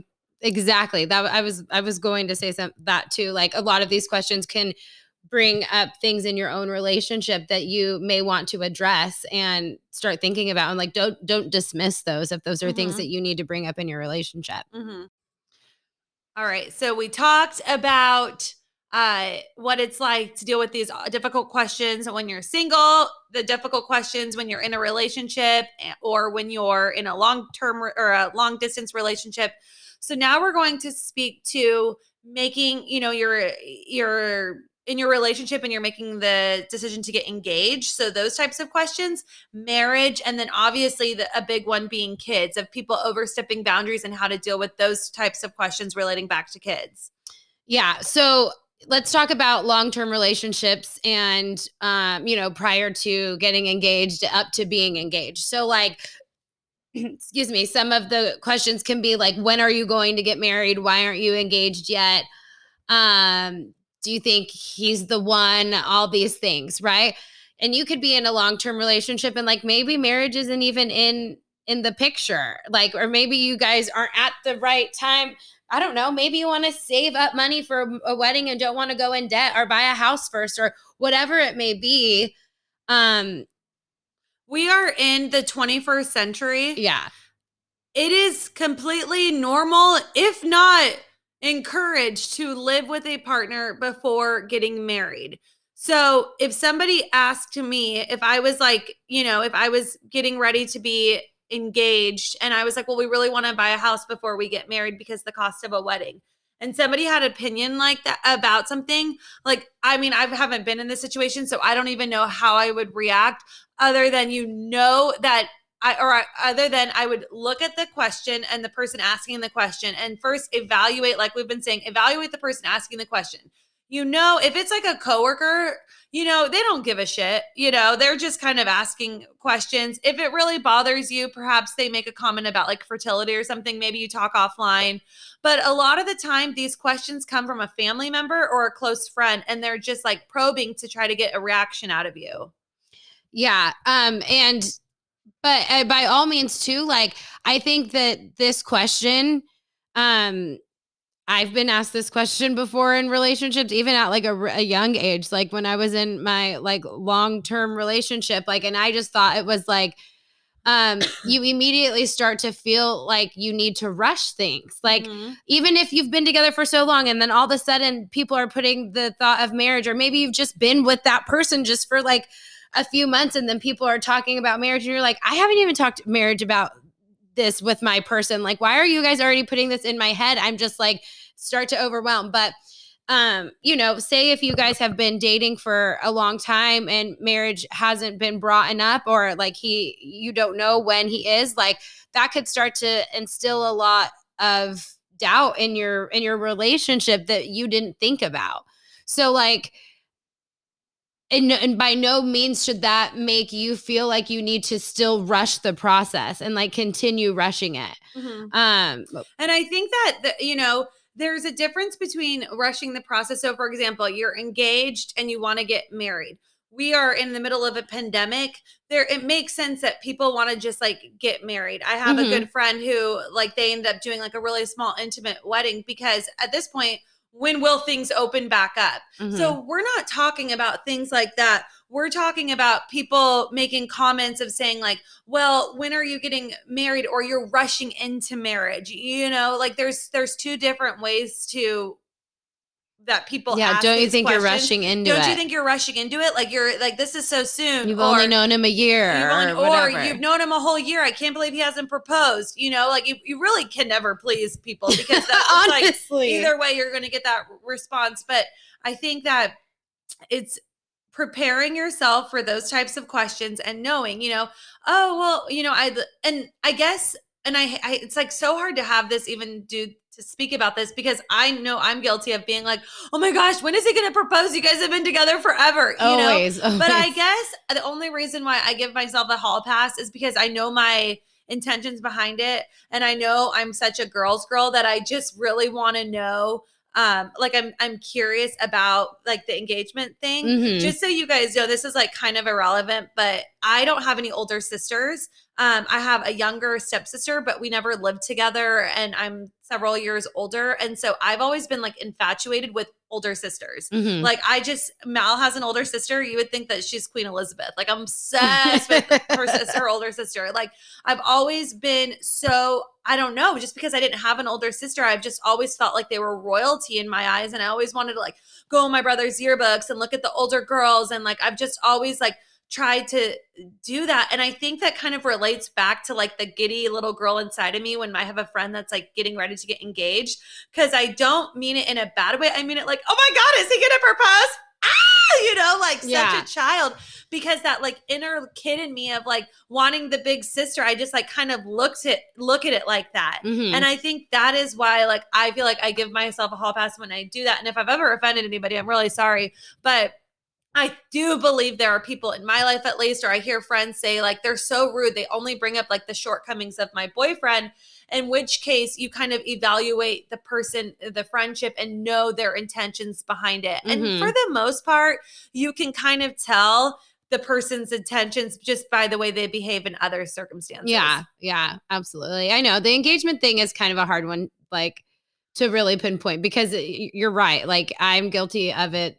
So I think I asked my friends, my friends that are in relationships all the time. And I've actually had like a real honest and true conversation with, one of my best friends about, getting married. And she's been in a long-term relationship for quite some time. And they've talked marriage and they've talked just like staying together. And like, they both kind of have maybe different views on what marriage is, but they both want kids. And so I know that their relationship is so special that only like they can really understand why they've chosen to have this relationship. And I know that like a lot of questions from other people really starts to like weigh on her because she constantly feels like she's defending like defending something that they've decided together and that they're happy about. And at the end of the day, if your friend is happy enjoying the ride, whatever that ride may be with their partner, then you just need to, you know, let them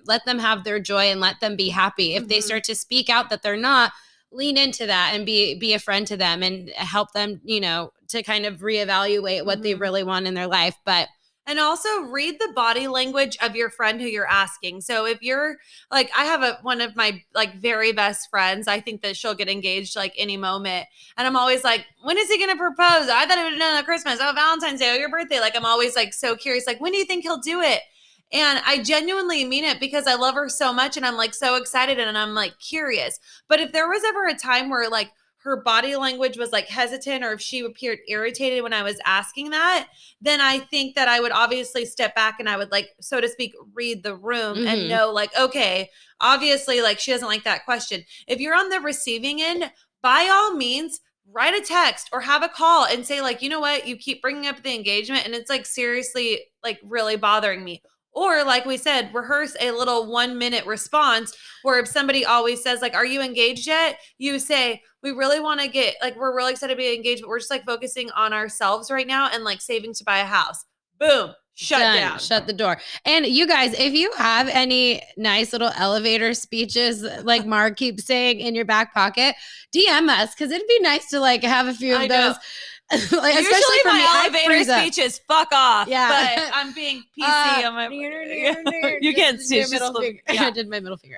But yeah, no, I'm just kidding. I typically do have. I feel like if I'm caught on a good day, you know, because I'm not always on those good days. And if I'm on a bad day, you better believe that I like say something probably snarky.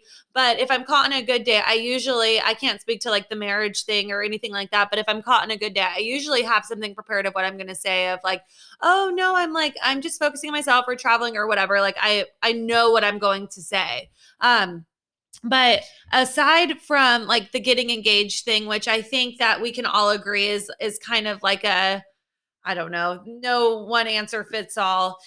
There's the difficult one of like having once you do get married, what's next. And I think the reason that the question about children is so triggering to me is because, and I've said this on a previous podcast, it's like we work our whole, and I have to give this as a Be There in 5 thing that I heard, but it's like a Be There in 5 podcast, that is. So you work your whole lives of like trying to get your ducks in a row. You're trying so hard to like, you know, get into the best college and to do well in school and to make your parents proud and all of these things, only to finally meet the significant other, only to finally get married, only to finally buy a house, only to finally get that promotion, to then be expected to basically wash the slate clean and now raise a family. And it's almost like you can never get ahead because you're constantly being told you're behind.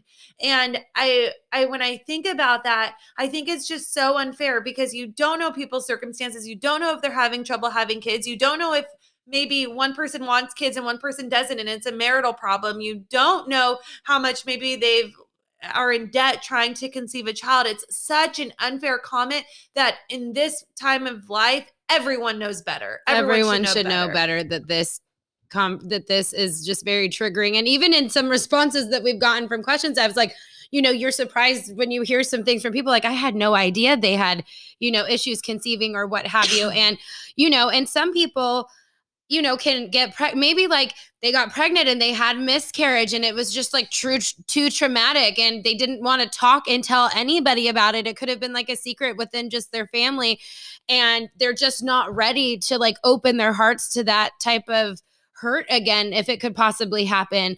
I know I have friends that struggle with, you know, they've had one kid and that's fine with them. They want one child. They don't want any more kids. But then there's pressure from their own friends that's like, why don't you want to have any more kids? It's like, well, no, I'm fine. I just want one. And, you know, there's pressure to have even more. And it's like, why am I going to spread myself thin if I know that this is what works perfectly for my family? You know, I'm guilty of this myself. I mean, I asked my sister, and my sister has 2 kids, and they're, you know, 6 and 5. And I joke around with her all the time that I'm like, well, why don't you have a baby? Like, I just want to be able to hold a baby. And she'll look at me and she'll be like, you have a baby. Like, why do I have to do all the fucking work? Like, you have a baby. I'm all, well, it's kind of hard right now. So anyways, and I feel like I tell my sister that all the time jokingly, because I do know that like she is very happy where her life is at right now and the age that her children are at. And to start all over would be a lot. And there's, anyways, besides the point, I think that like, yeah, you even get those questions even after you conceive beautiful children. And it's just like, it's still not enough. Some people still want you to have more. You're constantly chasing. Mm-hmm. And I think when you're dealing with those questions, again, I feel like we just are like a broken record saying that, but just identify the person asking the question. Look at that person. Do they have a history of making you feel less than? Do they have a history of being judgmental on your lifestyle? Where is this coming from? A lot of the times, for example, if you have like a high school friend on from Instagram and they message you being like, "Oh my gosh, you guys are so cute. Have a baby already." And don't be triggered by that, because you know that they know nothing. They don't know better, and they're just being kind. Again, I'm just like hypothetically giving examples, but they don't, that is something that it's like, they don't know. Now, if it's your, cousin or your sister or somebody that knows that you're like having trouble conceiving, or maybe your finances aren't right and you can't afford to have a child, then by all means, hear their question and either respond in that moment or call them or text them afterwards and say, you know what, like, you offended me with this question. And if you really want to know why, like, we'll get into it right now. But it is so inappropriate that you have the audacity to make those comments in public. I think that you have full range. I think that everybody knows better. There's no excuse. I think that there are plenty of times, I mean, we do the same, like your friends have kids. You're like, do you want to have more kids or whatever? Because you're just like in the chatty mood and you're talking and it's well, like, and they have the cutest kids. You're just like, the whole world should just be populated with it. Yeah, I always bug my brother and my sister-in-law to have more kids. Both of them, like I want it so bad, but I also know that it's like nothing that I'm like that serious about. I'm just selfish and want more nieces and nephews. And I believe wholeheartedly that they know that. Another question that like I think is like the hardest thing is when people tell me about having kids, they go, well, I mean, like they look at me with like puppy dog eyes and they're like, well, at least you can adopt. And it's like, that's not what I want to hear. Yeah. I just want you to validate my feelings that says like, you know what, I'm so sorry. Like that's got to be really hard. Period. Yeah. The at least statements I think are terrible in so many circumstances, like especially in your case, well, at least you can adopt. Well, at least you beat cancer. At least you beat cancer. It's like, okay, as if that's an alternative. Like, cool. I'm glad that I had to choose between those two, and you'll never have to choose between that. Yeah. And yeah. Yeah. And there's plenty of like of women that I know through the cancer community or just friends that we know that, have had a very difficult time conceiving a child. And it is awful. It's not comparable to anything. There's no reason to ever use the words at least. And I do believe, not to be again say it, but there are people that sometimes are trying to lift your spirit and come from a good place. And to those people, try to have compassion for them and to know that they don't know any better. And in certain circumstances, it's really hard to find the right words. And there's been times in my life where people have said extremely hurtful things to me that I like carry deep down that I like have to deal with. And it's really hard, but I try to know that they don't know better, that they don't know those emotions.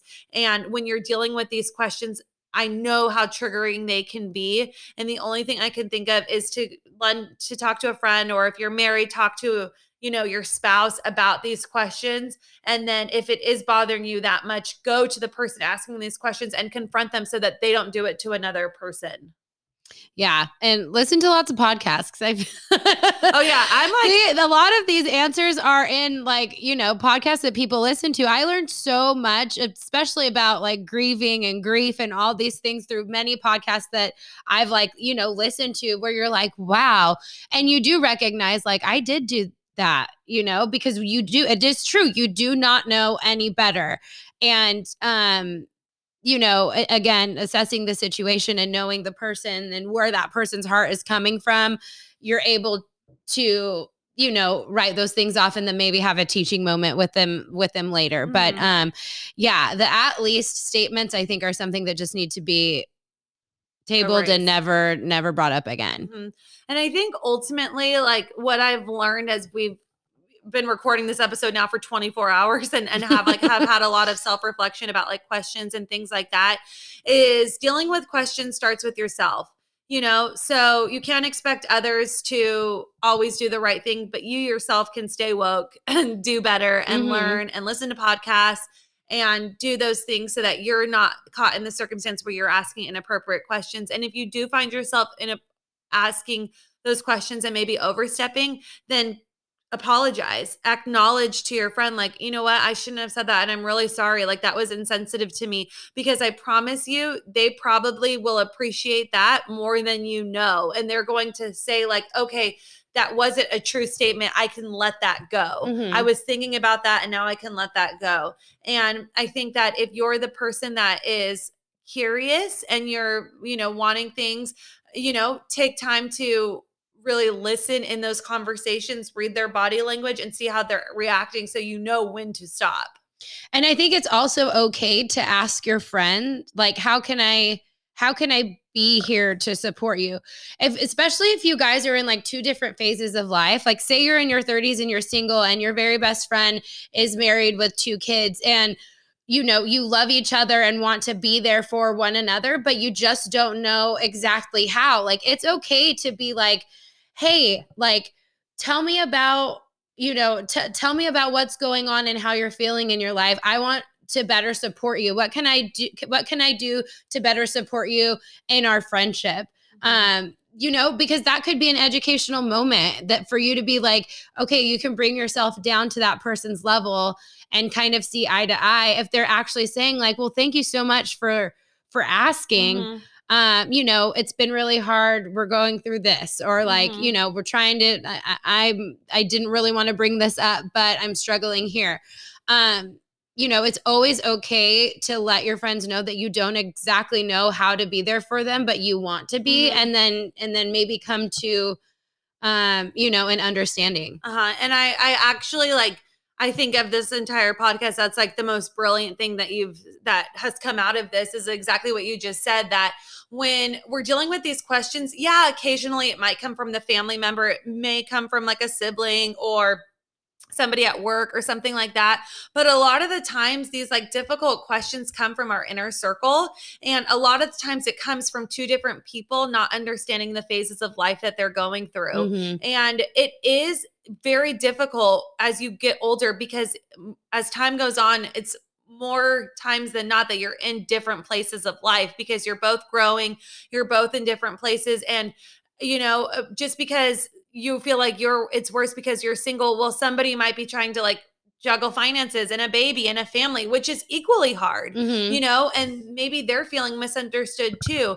But I think for me, at least, the friendships that I've had to end was friendships that came to it with like a judgmental, with saying like, I can't believe they're still doing X. I can't believe they're still drinking. I can't believe they're still going out. I can't believe whatever. And that is when you feel misunderstood and you don't want to continue the friendship. And I think that if anything, what you need to do is sit down and say like, you know, I'm feeling this way and you're making me feel this way. And just communicating that out loud is so important, because as we get older, it's very likely that our lives will be in different places unless we're, you know, I don't know, on a military base together, I guess. In which case, our lives would be very similar. On making food TikToks, I guess. Food TikToks.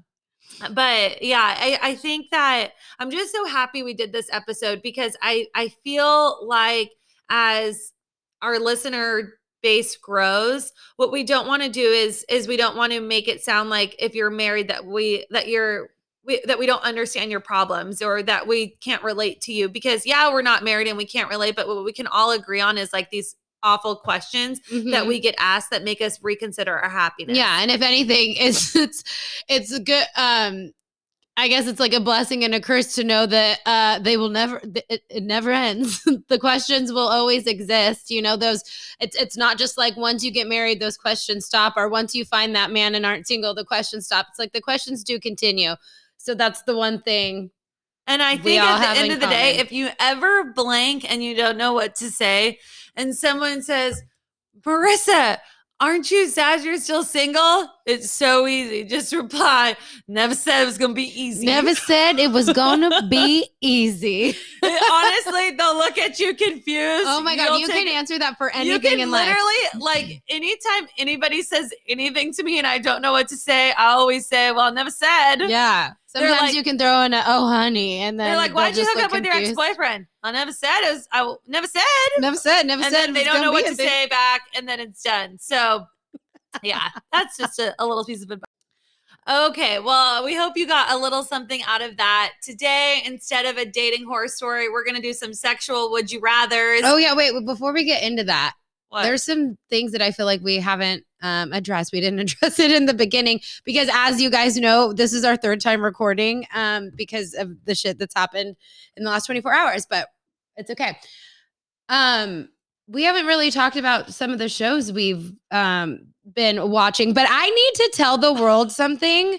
It's just honestly been on my heart. And, you know, we're always talking about things that are on your heart and you should just like let them go and what have you.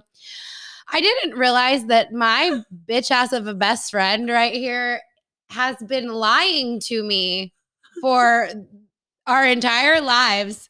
Marissa does this thing where she does research about a lot of like shows, or like say if it's like a show or a movie that we've all seen and we've quoted a lot or what have you. And she maybe gets shy to say that she maybe hasn't seen it. And then for years, she'll just go along and then one day just be like, hey, you guys, I have something to tell you. I actually never saw it. She did it with Schitt's Creek last week. We thought she has seen Schitt's Creek this whole time. And she's like, no, you guys, I've just always kind of like laughed along with you guys. You guys have I never said. I mean, she never said she did. She never said she didn't, but she just, you know. I always just go, yeah. No, but the one that's literally hurts my heart the most is Marissa has fooled me all these years that she has seen Dirty Dancing. And she watched it for the first freaking time. Was it yesterday? So I finally watched it, half of it. I haven't watched the whole thing. But basically, our whole friends love that. You know, they're always doing that dance move. Me and Ramon, every time we drink and get together, Ramon and I will make everybody, we'll play Dirty Dancing. We'll play the scene where they're learning to dance and they play that song, Sylvia, yes, Mickey, how do you call your lover boy? Call me your lover boy. And we reenact like the crawling on the floor and everything. I mean, we've been doing this for years and Marissa laughs. She films it. She knows the words to the song because we played it so many times. There's just like, I've told you guys this before and I'll tell you guys this again.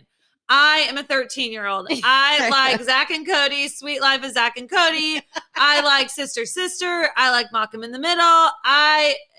It's hard for me to get on board. I like Mighty Ducks 1, 2, and 3. So I don't know. If there's a show that I don't want to see, I just read the plot, read the summary, and then I just play along.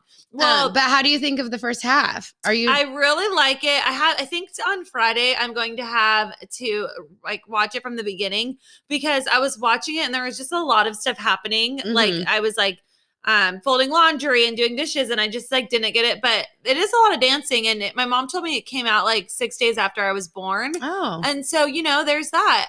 It's iconic. It is an icon. If you're out there and you haven't seen Dirty Dancing, I suggest you do. I'm honestly just jazzed to watch it. And my mom keeps telling me I need to watch Karate Kid. Have you seen it? Is Karate Kid the same as next Karate Kid? Three Ninjas. Okay, but Three Ninja, Rocky loves Emily. Rocky loves Emily. Exactly. That's what my mom says, watch Karate Kid. I say, Mom, watch Three Ninjas. No, Karate Kid is with Rocky? Or no? No, Karate Kid is with the Emilio Estevez. Oh my God. I don't know. Well, I don't think I've seen it. So I personally, I do have been trying to expand my movie reach. I finished Your Honor on Showtime. It's a limited series. The last episode was Sunday. Our friend Sam and myself were like going crazy because the ending was kind of coconuts. And so if you have Showtime, I'm pretty sure you can watch it on like Apple TV too. Your Honor is fantastic. And we are watching, what's that movie? I finished Firefly Lane. I finished Firefly Lane, and it was not what I expected at the end. I was honestly like bawling my eyes out before I went to bed yesterday. Let me ask you this, because I'm like, I think 4 or 5 episodes into Firefly Lane. It leaves you hanging. It leaves you hanging. Are you, what are their names again? Katherine Heigl, Tully and Kate. So Tully is like, she's like in the movies and whatever, and like just hooking up with dudes and hasn't settled down. And then Kate is married, or I don't know, was married. She's a little more of like the quiet friend, a little more reserved. Has a daughter, and has kind of gave up her career to be a mother. Yeah, those types of things. Yeah, and I don't know, it's just fun to watch because, like we've told you guys before, Mal and I have been friends since we were like 14 years old. Literally more than half our lives we've been friends.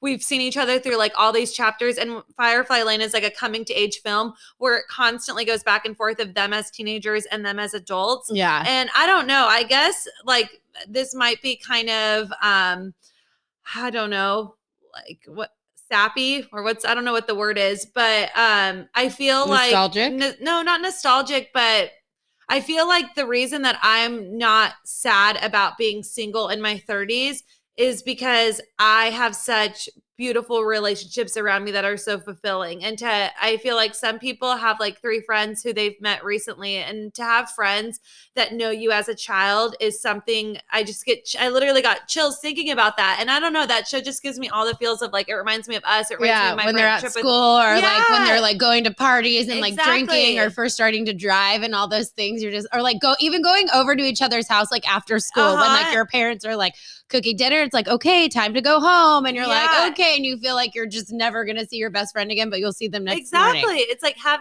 I feel that with you. I feel that with Carissa, like having those friends that have known you for your whole life is something that we don't realize how lucky we are. Yeah. Like we really don't realize like to have a friend that's known you forever. So I don't know. It just just gives me all the feels. Yeah. So that's Firefly Lane. And then what was the other that you were saying? I haven't watched much because I was like busy this weekend. Your Honor. Oh, Your Honor. Showtime. Okay. Oh my God. Okay. Random. I know this is such an old movie, and I know that there's like, everyone has their things to say about Michael Jackson, but my family, of course, because there is a lot to say about him. We watched This Is It, like, which was like the documentary that came out about his last tour, that he died before the tour even started. And that was really interesting. I mean, it came out years and years and years ago. I think it came out in 2012. Finding Neverland with him. Oh. Yeah, well, I mean, they just sold Neverland. To who? Someone bought it, but randomly it like sold for pretty cheap. We should have put an offer in. That's when we should have called Kaylee. We're like, we listened to Kaylee's podcast and we bought Neverland. We could put 3% down. We've pulled our money of our Palm group chat. We pulled from our 401k to put it on Neverland. We were talking about doing a dating horror story, and unfortunately, we need some listeners to mail in their dating horror stories, because we were talking and we're like, well, we have the classic. I mean, we have plenty of the classic, like periods, blood everywhere. We have classic, the farting and the pooping and whatever, like all of the disgusting stories that happen to pretty much every female. But we didn't want to leave you guys hanging. So I have some would you rathers that I was going to throw out at Mal to see what she says. Okay, here we go. Let's go. First of all, would you rather have a one-night stand with a stranger or a platonic best friend? One night stand with a stranger. I don't know. My platonic, after everything Decker's put you through, I don't know. A platonic best friend could mean like a future, or it's just a one night stand. So a one night stand is a one night stand is one night stand. So yeah, I would do it with a stranger because I don't want to ruin my friendship with Sam Fowler. Okay, this one. Hands off. Okay, this one made me laugh, and I mean it should be an easy answer, but. Would you rather make out with somebody at a nightclub or make out with someone at a funeral? Funerals, I guess. You guys, I'm very ashamed to say I've done both. Oh my gosh. Okay. I'd say nightclub, yeah. Funerals are sad, but that's also why we made out. So okay. Would you rather be financially satisfied or sexually satisfied? Oh, honey. Okay. Sexually satisfied. Would you rather have a hot, sexy quickie or an all-night escapade? An all-night escapade. Who made these? Who wants to just have a would quickie, you like get it done? Get nudes or send nudes? To be honest, send nudes. Okay. I'm dying. Would you rather be naked or wear full coverage underwear? Full coverage underwear. Oh, be naked all day long, like with no clothes forever, No. or wear full underwear? I don't know, really, to be honest. I mean, whatever's going to cover some of my body parts. I'd say Okay, full I have underwear. another. Would you rather accidentally send a nude to a colleague or a parent? A colleague. I don't like my job that much. Oh no. Oh no, not a colleague. I'll get called HR again. Would you rather walk in on your parents having sex or have them walk in on you? Oh my God. Well, walk in on me at this age for sure. Oh my gosh. Let's see. Again, we don't know why Marissa's not answering these questions, but sometimes this is just how the cookie crumbles. Well, I was like, oh, I have this. Okay. Would you rather have sexted, so text sexing, or Zoom sex? Text sexing. Car sex or shower sex? Car sex. I've gotten cramps in the shower before. Wear edible paint or edible or undergarments? Edible paint. I don't know where. Yeah, edible paint. If it was Miriam, she'd say something different. Would you rather blindfold somebody or wear the blindfold? Wear the blindfold. Would you Suddenly these all just got very sexual. Would you rather your spouse date your best friend or your arch enemy? My arch enemy, because then I just hate them both. Would you rather get spanked or do the spanking? Get spanked. Would you rather never be able to wear sweatpants again or always have to wear sequins? Always have to wear sequins. Would you rather Instagram live every argument that you and I have or never use the internet again? Instagram live every argument. Because that would be some good fucking content. Would you rather spit or swallow? Swallow. Oh my God. Why'd you ask me these questions? Oh my God, this is why am I answering these, you guys? I'm dying. Would you rather have your naughty search history published or never be able to watch a naughty movie again? See, I don't do either of those. Okay. I swear. What do I Google that's naughty? Okay. Would you rather never receive oral sex again or never smoke weed again? Never smoke weed again. I know your answer. Yeah. Me and my weed pen. Okay, well, these were pretty funny. Yeah, these were funny, guys. We just wanted to leave you guys on a silly note. But as you know, getting on a more serious note, we thank everyone who's been donating to our sweet Timmy Kruger as he... Sorry, that's my watch. As he's been battling stomach cancer, we're going to continue raising money for him. If you guys didn't listen to last week's podcast, the Kruger family is a very dear friends of Mara and I and our families. And Tim has been diagnosed with stage 2 stomach cancer. We want to do everything we can to help support his family during this time to ease any type of, medical bills or just groceries or what have you. So much like we were doing with our ALS fundraiser, we are doing this for the family. You can go ahead and Venmo Marissa Norris to keep it consistent. Marissa-Norris at Venmo. $1, $5, $10, $100. If you like listening to us, if you enjoy our podcast, if you want to support us by supporting the Kruger family. Yeah, we like to think that our episodes are kind of like Patreon episodes. It ain't free, guys.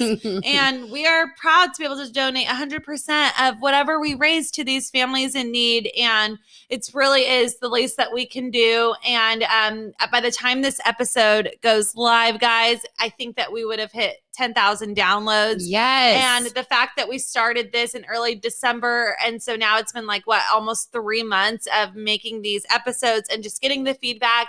And most of all, getting messages from women literally all around the world, literally India, Canada, the U.S., Uganda, you guys. Mexico. It's France. It's insane. It's literally insane. And like hearing, I don't know, there's just something about like hearing these women from India. Literally, we can see the statistics. We get the messages. Like just knowing that like even in fucking India, they're dealing with fuck boys and these annoying ass questions. Like it don't matter where you live. We see you and we hear you across the globe. Okay. So, wherever this podcast goes, however it reaches you, wherever you're listening, we're just so thankful for your support. And we promise to always try to deliver that authentic quality content to keep you, I don't know, alive. Yeah. Well. Yeah. So thank you guys for listening. We will see you next week for another episode. And we have special guest, Christine from Girl Collective. We're kicking off the month of March, which is Women's History Month, with an empowering woman with an amazing story. And we can't wait for you guys to tune in. So have an amazing week. Oh, and it's my birthday on Monday. February 22nd. Make sure to wish Mallory a happy 33rd your girl birthday. Gonna be 33 and thriving. So, and apparently not smoking her weed pen and apparently getting that oral sex. I mean, never said. All right. Bye, guys. Bye.